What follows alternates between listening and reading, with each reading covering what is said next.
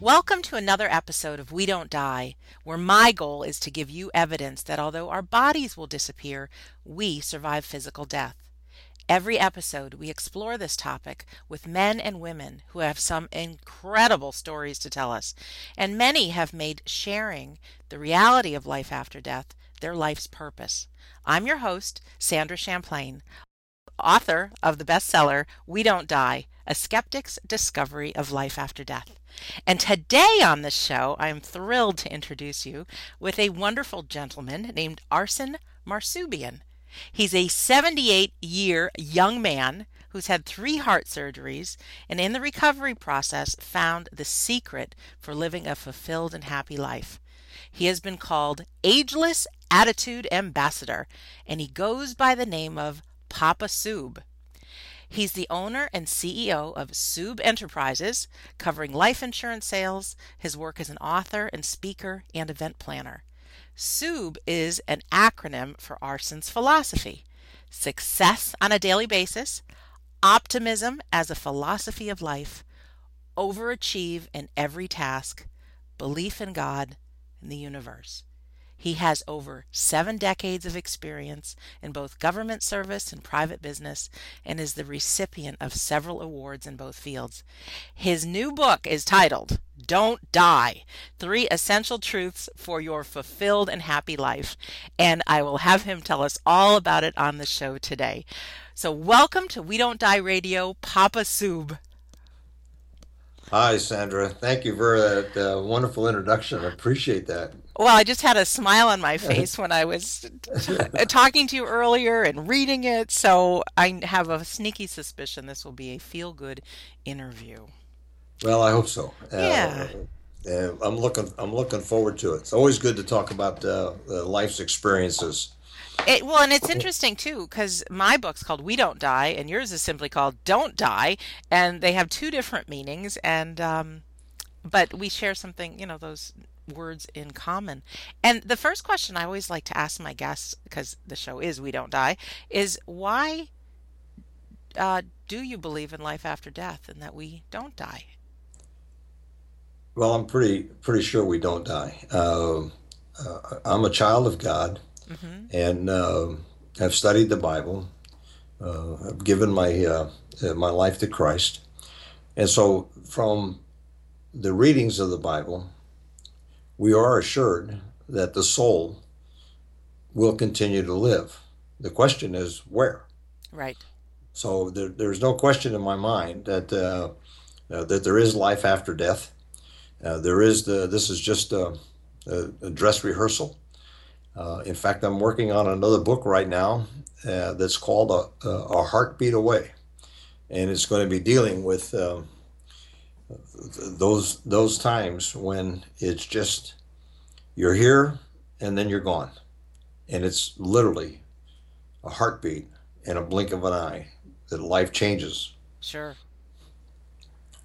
You know, yeah, in my book, there's 2 stories in the book I think that are relevant to the discussion for our audiences. Okay. One is my own experience when I had a second heart surgery within 70 days of the first one, and I was on the operating table for 13 hours and in intensive care for 4 days.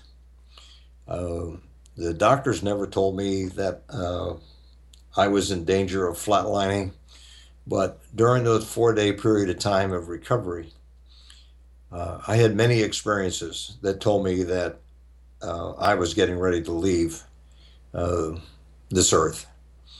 And so can share some of those. Yeah, if you would. I think Yeah, it's important to and hear stories, and I think you know yeah. that as being an author and speaker. Now Stories that make a difference. well, that's one story I want to tell, Okay. and the other story is about my mother, and she's also in the book in several different things. This story I'm going to relate about my mother is not in the book, Okay. but it is relevant to her experience that she had a near death experience, and she when she told me about it, there wasn't any, video cameras and things that in that nature. This was in the 70s when she was telling me, or 80s. And I still regret to this day not recording it from Hmm. just audio as a standpoint. But it was a fascinating story that she told me. So let's start with mom's story. Okay. Let's start with mom's story. My mom was about 82 years old at the time. She had just had a gallbladder surgery, very serious surgery that she had, and she lived alone at the time. And after her surgery, she came home and was recovering. And then a couple of days later, I was talking to her, and she said, "Sonny, I want to tell you what happened, and I don't know if it was a dream or what it was, but I had a strange experience that I want to relate to you." So I said, "Well, sure, Mom. What is it?" Now you have to remember that a little background about my mom. She only had a sixth grade education, Okay. and she was born in Armenia, and the oldest of six children. And but my mother was very, very psychic, and she used to read cards for ladies or use regular playing cards as a medium to give advice. And I always thought that was kind of strange, but uh, an amazing thing about it was that she could tell people's past, not the future. They would come to her and she would say, you were married twice, and your first husband was a drunk, and you got two children, and ladies would just sit there and their mouths would drop open because these were people she had never met before. Right. And of course, when you would tell the future, you could say, in 3 weeks, 3 months, 3 years time, you're going to take a trip. Well, that's probably going to happen to most people. Yes, exactly. And so I was never into that. But when she could tell the past, I knew that she had some abilities, and she was very, very intuitive. And so now when she gets ready to tell me her story about what happened, and my mother was also raised in the Armenian church, so she was not really versed in the Bible. She had not read extensively at that time, or studied the Bible, or was with, quote, let's say, a Christian or believer. Hmm. So we have to preface that with what comes now in the story.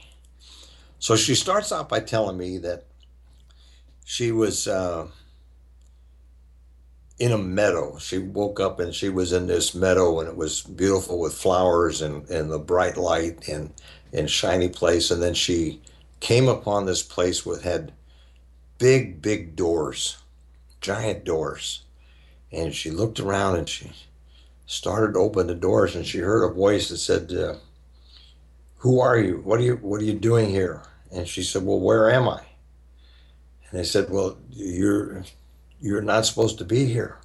And she says, "But I want to come in." So she opened the Hmm. door, a little persistent. Right.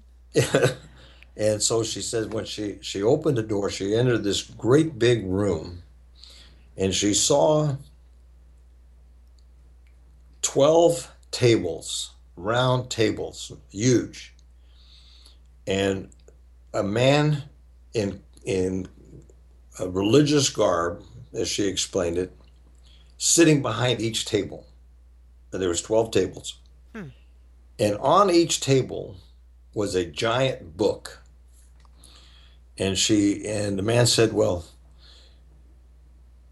she says, "I want to come in." And he said, "Well, is your name written in the book?" And she said, "What book?" She said, "In the book of life." And he goes, she says, "Well, I don't know. I've been a good person. I don't know, if my name is in the book." And he said, "Well, if his name's not in the book, you can't come in." She says, "Well, where is this place?" She says, "Well, this is, you're not supposed to be here yet." Huh. And so She presses a little further and she says, "Well, is my mother here?" She said, "Yes." She said, "Well, I want to see my mother." And she said, "Well, you can't." He said, "Well, please, I want to see my mom." So he said, "Okay." So they, they took her into a room, and she said there was all these ladies lined up, just standing there. And she went down until she found her mother, and then his voice said, "You can see your mother, but don't touch her, because if you touch her, she'll burn. Don't touch her." She thought that was kind of strange. Yeah, sounds strange. Yeah. And so she said, "Fine."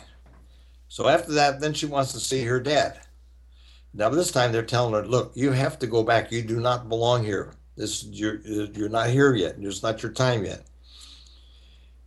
So that she finally gets in to see her dad, and same story, all men in the room and all the rest of it.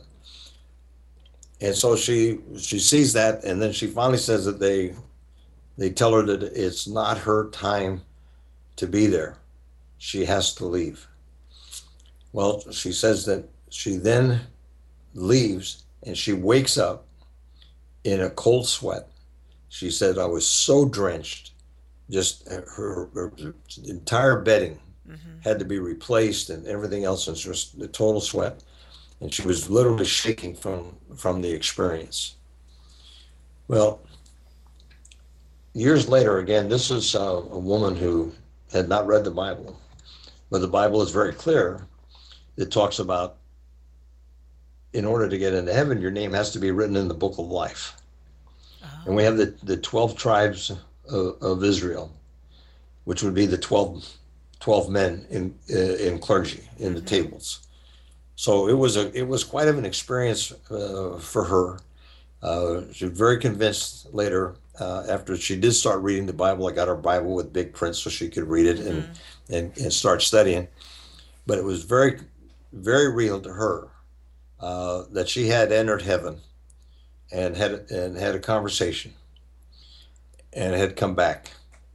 And so that was the first personal family experience where we had somebody in the family who had made that journey Right.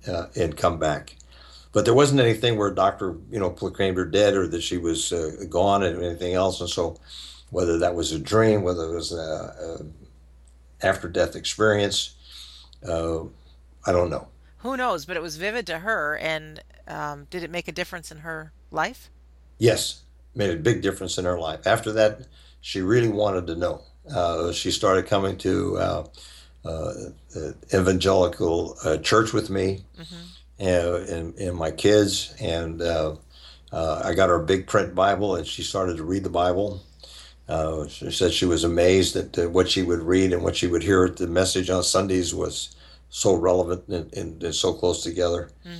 And I was fortunate enough to be with her when she accepted the Lord in her personal life. And so I know I'll see her again. So that was a great experience. Hmm. And today's her birthday. In fact, today Oh. August 16th is we my kids used to call her Maga. That was her nickname. So Well, happy birthday, Maga. yeah, And my that dad's was. birthday's coming up August 28th, so I'm How old is Dad, Sandra? dad would be, Uh-huh. oh, I'd have to do the Well, math. Isn't that sad? He died when he was 74. mm-hmm. And that was 4 years ago. So 78? Yeah, 78. Yeah. Yeah, been right about my age. Yeah. Yeah, Maybe yeah. that's why there's something comforting about talking to you right now. Yeah, thank you. Yeah. Well, how about your story when you went through you said it was your second heart surgery? Yeah, uh, I had bypass surgery in October of '99, Mm-hmm.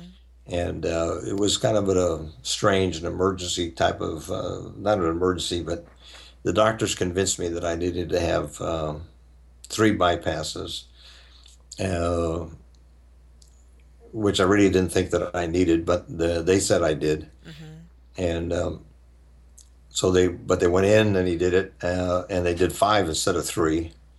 But in 30 days, when I went back for physical to see if I could go into rehab. The doctors told me after about 20 seconds on the treadmill to get off.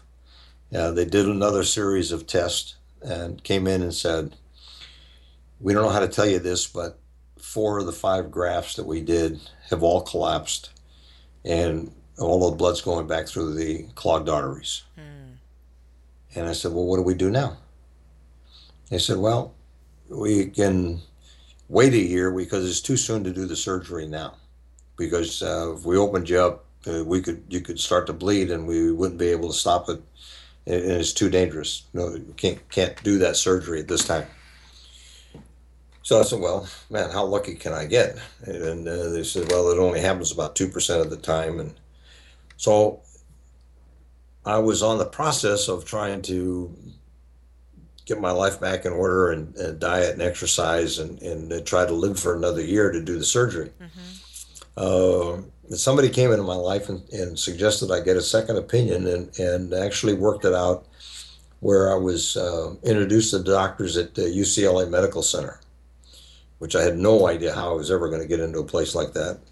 But the person came into my life that knew somebody who knew somebody that was in there. I went. The doctors did separate examinations and tests and said, we can do the surgery, but it's 4 times more dangerous than the first one. Oh, geez. And it's possible that you don't make it. The other doctors are correct. If we get in there and you start bleeding, it could be very difficult. But we can do the surgery if you want to do it. I said, well, let me think about it. And my daughter was going to get married, and everything else in between. But I had a mild heart attack, so it took care of the decision whether I was going to do this or not. So I ended up at UCLA Medical Center on the 15th of December, 1999. And the surgery was then scheduled for 7 days later, which turned out to be my 65th birthday. Wow. And we went in, and it took them 3 hours to open my chest, to get through the old scar tissue and everything else, and to get in. 13 hours on the table, and before they start to finish and got everything finished up. But during the time of recovery is when I had the most profound experience that I've ever had. At one point, I really thought that one of the nurses was trying to kill me. I mean, they thought I was on drugs. Between all of the drugs and the surgery and medication that I was on, that I was hallucinating, that nothing I was telling them was real. But I could have people come into my room that brought absolute darkness, and my room would get totally dark. And I could see at the end of this vast darkness, there was a figure waiting at the other end. And I couldn't make out the figure, but it had a beard and thing. And I kept thinking, is that my doctor? Couldn't remember what my doctor looked, the surgeon looked like. And I said, who is that figure? And it was dark. But then I started to think about people who said they were going to pray for me. Right. And I said, well, just see, Tom said he was going to pray for me. And so thank you, Tom. And as I started to think about Tom, a little tiny cross appeared in the darkness in the room. And from that little cross came a light, and it started to illuminate the darkness. And of course, that's what God is. That's what we have. That's why we see the light so much, because it disperses the darkness. But then as I would turn my attention away from it, the cross would be gone and the darkness would come back, and I would really be in a very, very dark place. And I was being drawn towards this figure through this darkness, and I didn't want to go. I kept fighting it, kept going back and forth and fighting it. And so I started thinking about more people. and praying. And the more I prayed, the more the crosses would light up the room. And then also, and then people would come into the room. Uh, uh, some of my children would come in. My youngest son would come in, Brian, Right. and he brought a, a ton of crosses with him. He brought a lot of crosses. And unfortunately, there were some people who would come in a room, and I would just tell them, you have to leave because they brought darkness with them. There was a force around different people, which was always was amazing to me. Well, yes. I mean, Yeah. I think if you don't mind me just Yes. breaking in for a second, Sure. I'm imagining you lying there recovering and then having these experiences. And I know from some of the different research I've done, like we can very often pick up negative and positive vibrations that people have, or we go into a place and it just, we always use the expression, oh, it's got bad vibes, not really knowing what it means, but it's from what I'm visualizing as you're telling the story, like you're actually seeing the darkness or the negativity that's surrounding someone. And then when your son comes in, you're noticing the light and the good. And then the more you think positively and pray and think about people praying for you, the more light that comes in. Am I getting that right? You're absolutely right, Sandra. That's Okay. exactly what was happening, and it was hard to explain to people what was happening. They were going, Arsen, what's happening? And I'm going, uh, I can't explain it. And I'm telling you, this is what's going on. Mm-hmm. I'm not going to make it. And they're going, Dad, the, and I'm constantly checking the monitors that were behind me. And so I'm craning my neck to go a different direction. I got all these tubes and wires and things wrapped around. And so there's just all kinds of experiences happening at the same time. But I could just imagine my little hospital room Mm-hmm. and is where the darkness was. But then there's the whole feel for it, and it was really like the valley of the shadow of death that I was going through it. And the more I would concentrate on Christ and other believers, things would start to illuminate, and the darkness would gone. But there'd always be enough of it left that when I'd open my eyes or I changed my concentration, the darkness would fill the room again. Wow. So it wasn't a constant, once it eliminated, you keep going back and forth. And the other thing I have to really confess is there was a dark period of my life, Mm-hmm. so that we often hear people talk about the bright light and seeing heaven and going through that. I can tell you, to me, it was in the opposite direction with that. There's no question that there was evil standing at the other side of the darkness, but my faith in Christ and He won't leave you. So I was being pulled and being drawn back out of that darkness. Now I have this, what I'm sharing with you is interesting. Is that I haven't shared this publicly before. I've told some family members and some friends about it, but I really haven't shared this experience publicly. So it's kind of, and I'm, it was 1999, so I'm pulling back on Sure. what happened. But now here was the funniest thing that happened during this period of time. The nurse that I thought was trying to kill me, it was an Armenian girl, of all things, and that was another thing that when I first came out of surgery, I had a young girl, and she was talking to me in Armenian. And I thought, my gosh, I must have died, gone to heaven. And it says, how can I get a nurse that's Right. talking to me in my native language, and she's telling me it's okay, you're going to be okay, Mr. Marsoobian, and everything else. And so the two nurses I had, the first 2 or 3 days out of surgery, the day nurse, night nurse, were both Armenian, Mm-hmm. and I thought that was really, really strange. That went, but the night nurse, for some reason, I thought she had left the valve open in one of the arteries that they were doing for the veins, that taking blood and everything else. They had that all set up, and I thought she let that out so that it was going to drip blood, and I was going to bleed to death. Mm-hmm. So I made such a fuss that they actually changed the nurse. and put me in a different room and gave me a different nurse for that period of time. Well, now we fast forward, and I have a dream, and I have an encounter, and I have three people standing there, and I have a voice that's telling me, you have to get one of these people to say that they love Jesus. And I'm going, what? So you have to get one of them to say that they love Jesus. And one of them is this nurse that I think is trying to kill me. So I pick her, and I call her over, and I tell her, do you believe in Jesus? And she says, well, I go to church. I go to the Armenian church and apostolic. And I said, I didn't ask you that if you go to church. Right. I'm asking you, do you believe in Jesus? Well, yes, I believe that, there's a God, and we should go back and forth.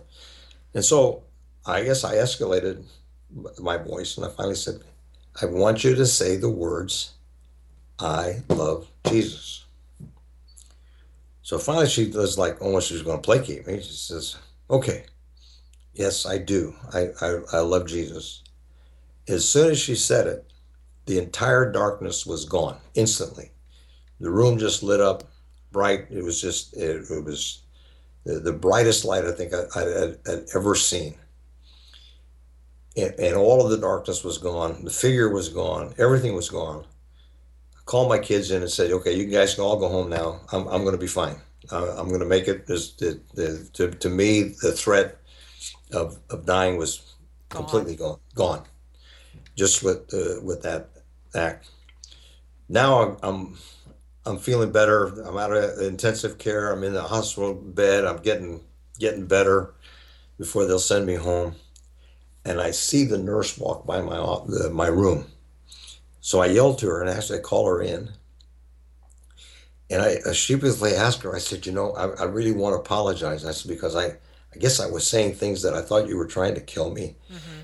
And she kind of laughed. She says, well, we go through that a lot. We know people on medication and they say things and do things.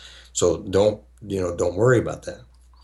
And I said, did I ask you to say that you love Jesus?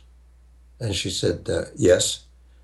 And I said, was that quiet? And I said, I did it. She said, no. She said, after about the second or third time when I didn't say it, she said, everybody in the ward could hear me, could hear you. And I'm going, no, I wasn't that loud. She said, oh yes, Mr. Marsoobian. She said, you were very emphatic and you were very loud. She said, I had no choice. And I said, well, I want to thank you for that because you have no idea what you did for me with just that statement. And so anyway, that was the experience I had in the hospital, and I fortunately came home on December 31st, and my life hasn't been the same since. I can't imagine, and I want to hear a little bit about that. But there's just something that's in my mind is just how powerful word is and our words are. I mean, we always hear about the power of our thoughts and energy and all that stuff, but two things. One is to have her declare that and have it could really transform your experience to you're going to live. But also my instinct is, and I do believe in God and Jesus and certainly higher power and all that, but if you're an individual that can get somebody to share that and open them up, I think many of us, if not all of us, have missions on this earth, and you just demonstrated your ability to change a life and help someone believe. So if I were God, I'd keep you around for a few more days because of that, and and inspire you to, do with what you did next, which is, and if you could talk about a bit about like what you've created, because you're all about living life. And maybe you could tell the story of why you picked the title Don't Die as your book. Well, there was two reasons for the book. Once it was going to be that I wanted something that would catch people's eye, and also that was the opposite of actually what the book is about. Right. There's the episode tracks.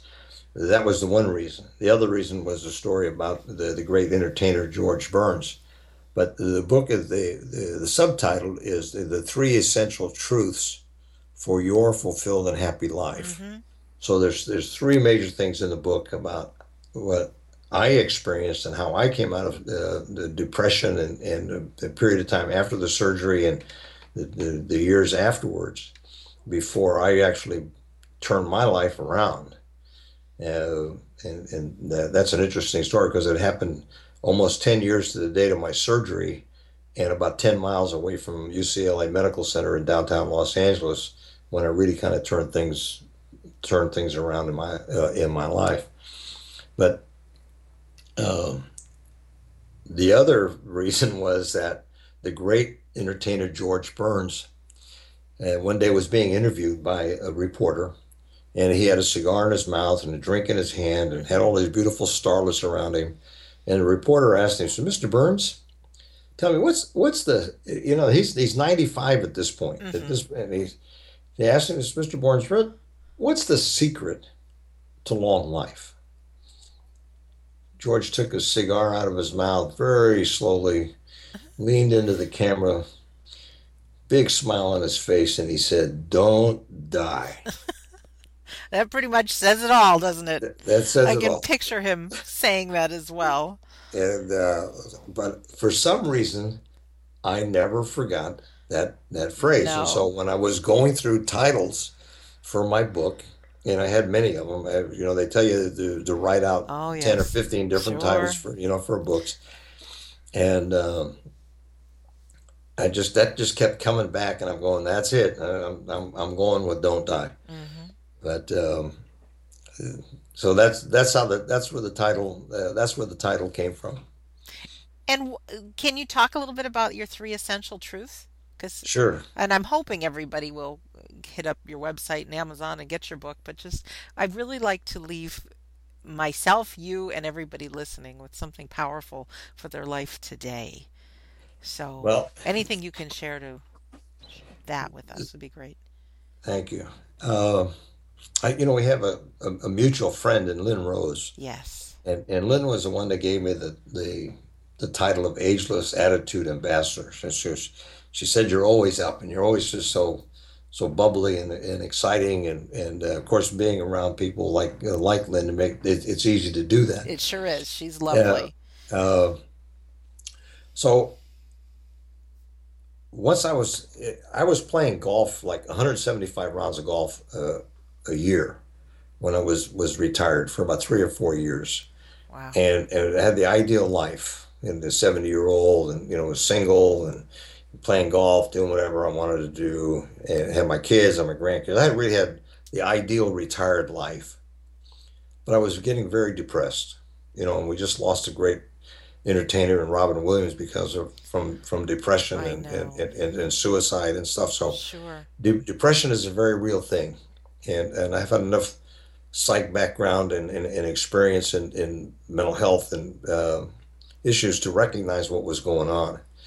But I was going through this thing, and then through a series of events and stuff, I met Les Brown and Lynn Rose, and I started to get back into speaking. I started to go into seminars.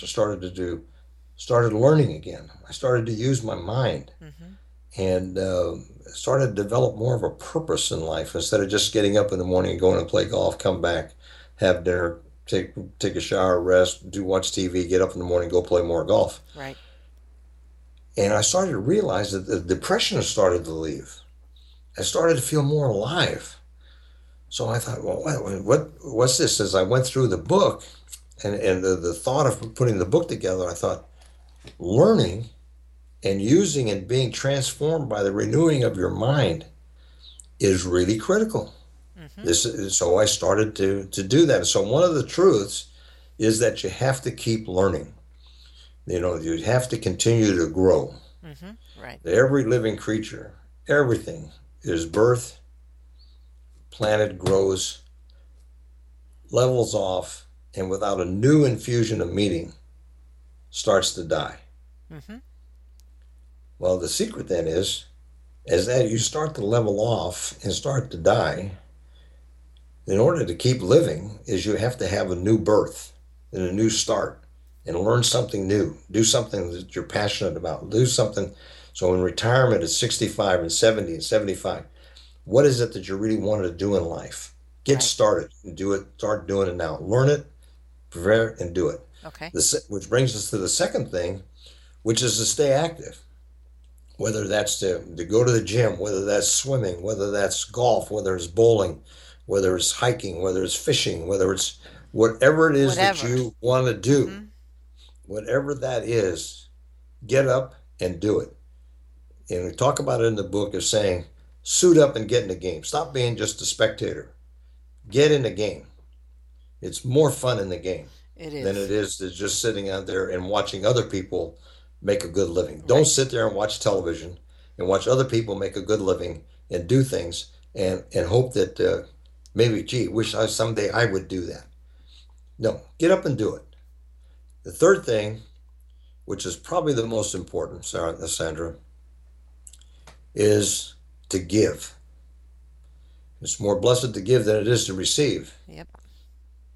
But in the giving, and what that really means is not money. If you have money to give, then that's wonderful. But it's your time and it's your talents and it's your life's experience that you can share with others. And there's a thing that says that when you're more concerned about the welfare of others than you are about your own, that's really when life starts to happen. It's when you start to make a major, major difference in life. In one of the surveys that's in the book, and a study that was done by students at Southeast University years ago under the direction of Dr. Anthony Campolo, he sent the students out to interview 50 people over the age of 95. And he asked them the question, if you had your life to live over, what would you do differently? Mm-hmm. And they had a lot of different answers, but there were three things all of them said. They said, if we can't learn what 50 people over the age of 95 what to do with your life, you're not listening. Exactly. And so number one was they would say that they would take more risk in life. They'd run barefooted more often in the field. They would just experience life more. They would take more risk in life. Wouldn't play it so close to the vest. The second thing they said that they would do is that they would be in the moment. Be present. When you're with your loved one, be with your loved one. When you're doing your work, do your work. When you're on your vacation, be on your vacation. Don't be in the office. Right. Be in the moment. Stop and smell the roses, I guess, if it is another cliche. Right. But But we know what just, that means. yeah, just be there. Enjoy it. Soak it up. Jim Rohn was a great one for that. She sure was. And I love that guy. What a great teaching he was. You're right. Yep. And the third thing was to do more things that would live on in the lives of others after you're gone. So part of the mission and things now is that if the things that I can do will live on in the lives of other people after I'm gone, then my life will have been of value. That's those are awesome. And you know, I didn't expect the third one. Take more risks. It's like, okay, I always usually end the show with a great quote that I love from Neil Donald Walsh is life begins at the end of your comfort zone. Because I believe that a lot of great things happen when we can push through our fears and take action and take those risks.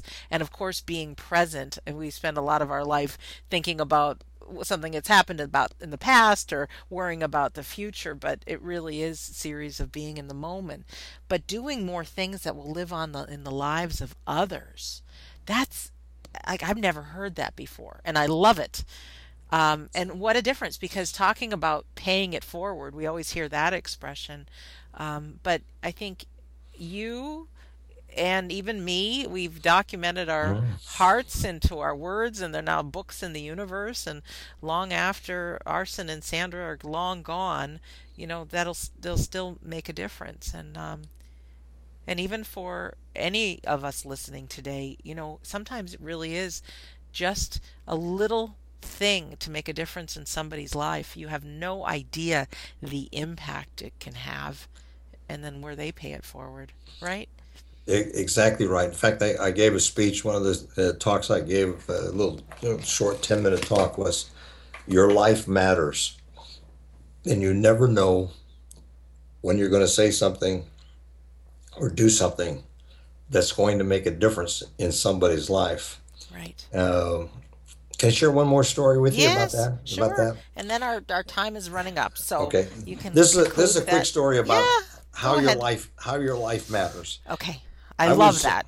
I was doing a training on how to do videos, Okay. and so I had done all this class and everything else. I said, okay, I'm going to do a video. So I propped up my Mac and put it on my desk, and I got the FaceTime and I got all ready to go, and I memorized this story about time, and it's okay. Here I go. So now I do this little clip. It's about 7 or 8 minutes long about time and the importance of time. Well, and people can see it on YouTube, by the way. Go to my YouTube channel of Arsen Marsoobian on YouTube. They can see the clip. Okay. But then, and so I put it out there to the community and said, okay, how did I do? What did you guys think of the video? Blah blah blah. And so I'm getting feedback, but then all of a sudden I get one feedback from this lady who lives in Orlando, and she calls and she said, Papa Soob. Yes. It goes, I got to tell you what happened. And she said, what? She goes, well, I was watching your video, and I went to make dinner for my kids. And pretty soon my 12-year-old came in and said, Mom, there's a grandpa on your computer. Can I watch him? And she said, what? And so we went back in there and we started playing the video. And she says, I have to tell you that my father committed suicide when I was very young. The boy's other grandparent lives in another state, and they don't see him very often. She said, so when we watched the video, she said, my son was so taken by you and what you had to say. And I was just wondering, would you be a grandpa to my kids? Oh. And I thought, wow. I mean, I made such an impact on that young boy. I had no idea when I did that video that it would make such an impact on somebody's life, where they thought, gee, I wish I had a grandpa like that. Mm-hmm. And in fact, she encouraged me, and I haven't acted on it, but she encouraged me at the time uh, to do a program and reach out and be a grandpa to a lot of kids who don't have one, and that they can maybe have a virtual grandpa to ask questions to. So That's brilliant.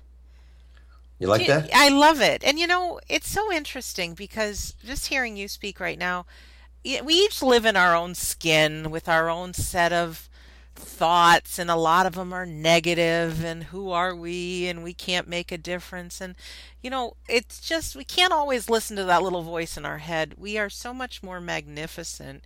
And from what you just said, Arsen, is to get out of our own way, and when we make our life about doing something for the life of another and giving, that's when we see who we really are. So, following those passions, taking the risks, all of that, I think will, and I don't even think it, I know it, you will live a happier life, a more fulfilled life.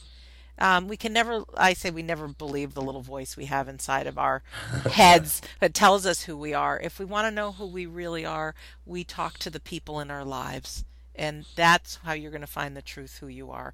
You are Papa Soob and a grandparent to all that may not have one present in their life. What a gift. Arsen, Papa Soob, I am so grateful that we got to spend this time together today. Yes, the grandfatherly thing, but, I do miss my own dad, and to have a bit of that's, I call it fatherly advice and love and wisdom, and to hear your stories. I want to thank you for that. And also, I want to thank you for not just little kids that might see your video, but the big kids like me inside who'll go check you out on your YouTube video. And also, you'll never know the difference that you're making with your words and your actions. And God bless the internet and that we have that available to Yes, give. yes. But really, thank you. Thank you for that all you stand for and all the giving that you do. And yeah, sometimes and most of the times I think it's out of our darkness that we actually get to create who we are and what our life is for. It's been a real pleasure, Sandra. Thank you very much for the opportunity to share and get a chance to know you better. And if ever I can ever do anything for you, please let me Oh, know. I'll take you up on that. And Yes, for our listener right now, you can get a copy of Arsen's book, Don't Die: Three Essential Truths for Your Fulfilled and Happy Life, on Amazon or through his website, which is papasoob.com. So it's PAPASOOB.com. And Arsen is a speaker and an author and just a tremendously wonderful man. And can I share your email? please. It's Arsen, Arsen, at the don't die book.com. And I will also post, I have just started a website for the radio show. It's still a bit under construction, but it's we don't die radio.com. And in the next week or so, there'll be descriptions about all of our guests. And also, if you fill out your name and your email address, I include you in what's called the Insiders Club, which I have all kinds of great freebies. Of things that I have to offer. So this is Sandra Champlain. I do believe with all of my heart that life is an education for the soul and that your life here on earth is important and you do matter. So, in the words of those 95-year-olds, take more risks, be in the moment, be present, and do more things today that will live on in the lives of others. So, once again, in the words of Neil Donald Walsh, life begins at the end of your comfort zone. And take some action today, will you?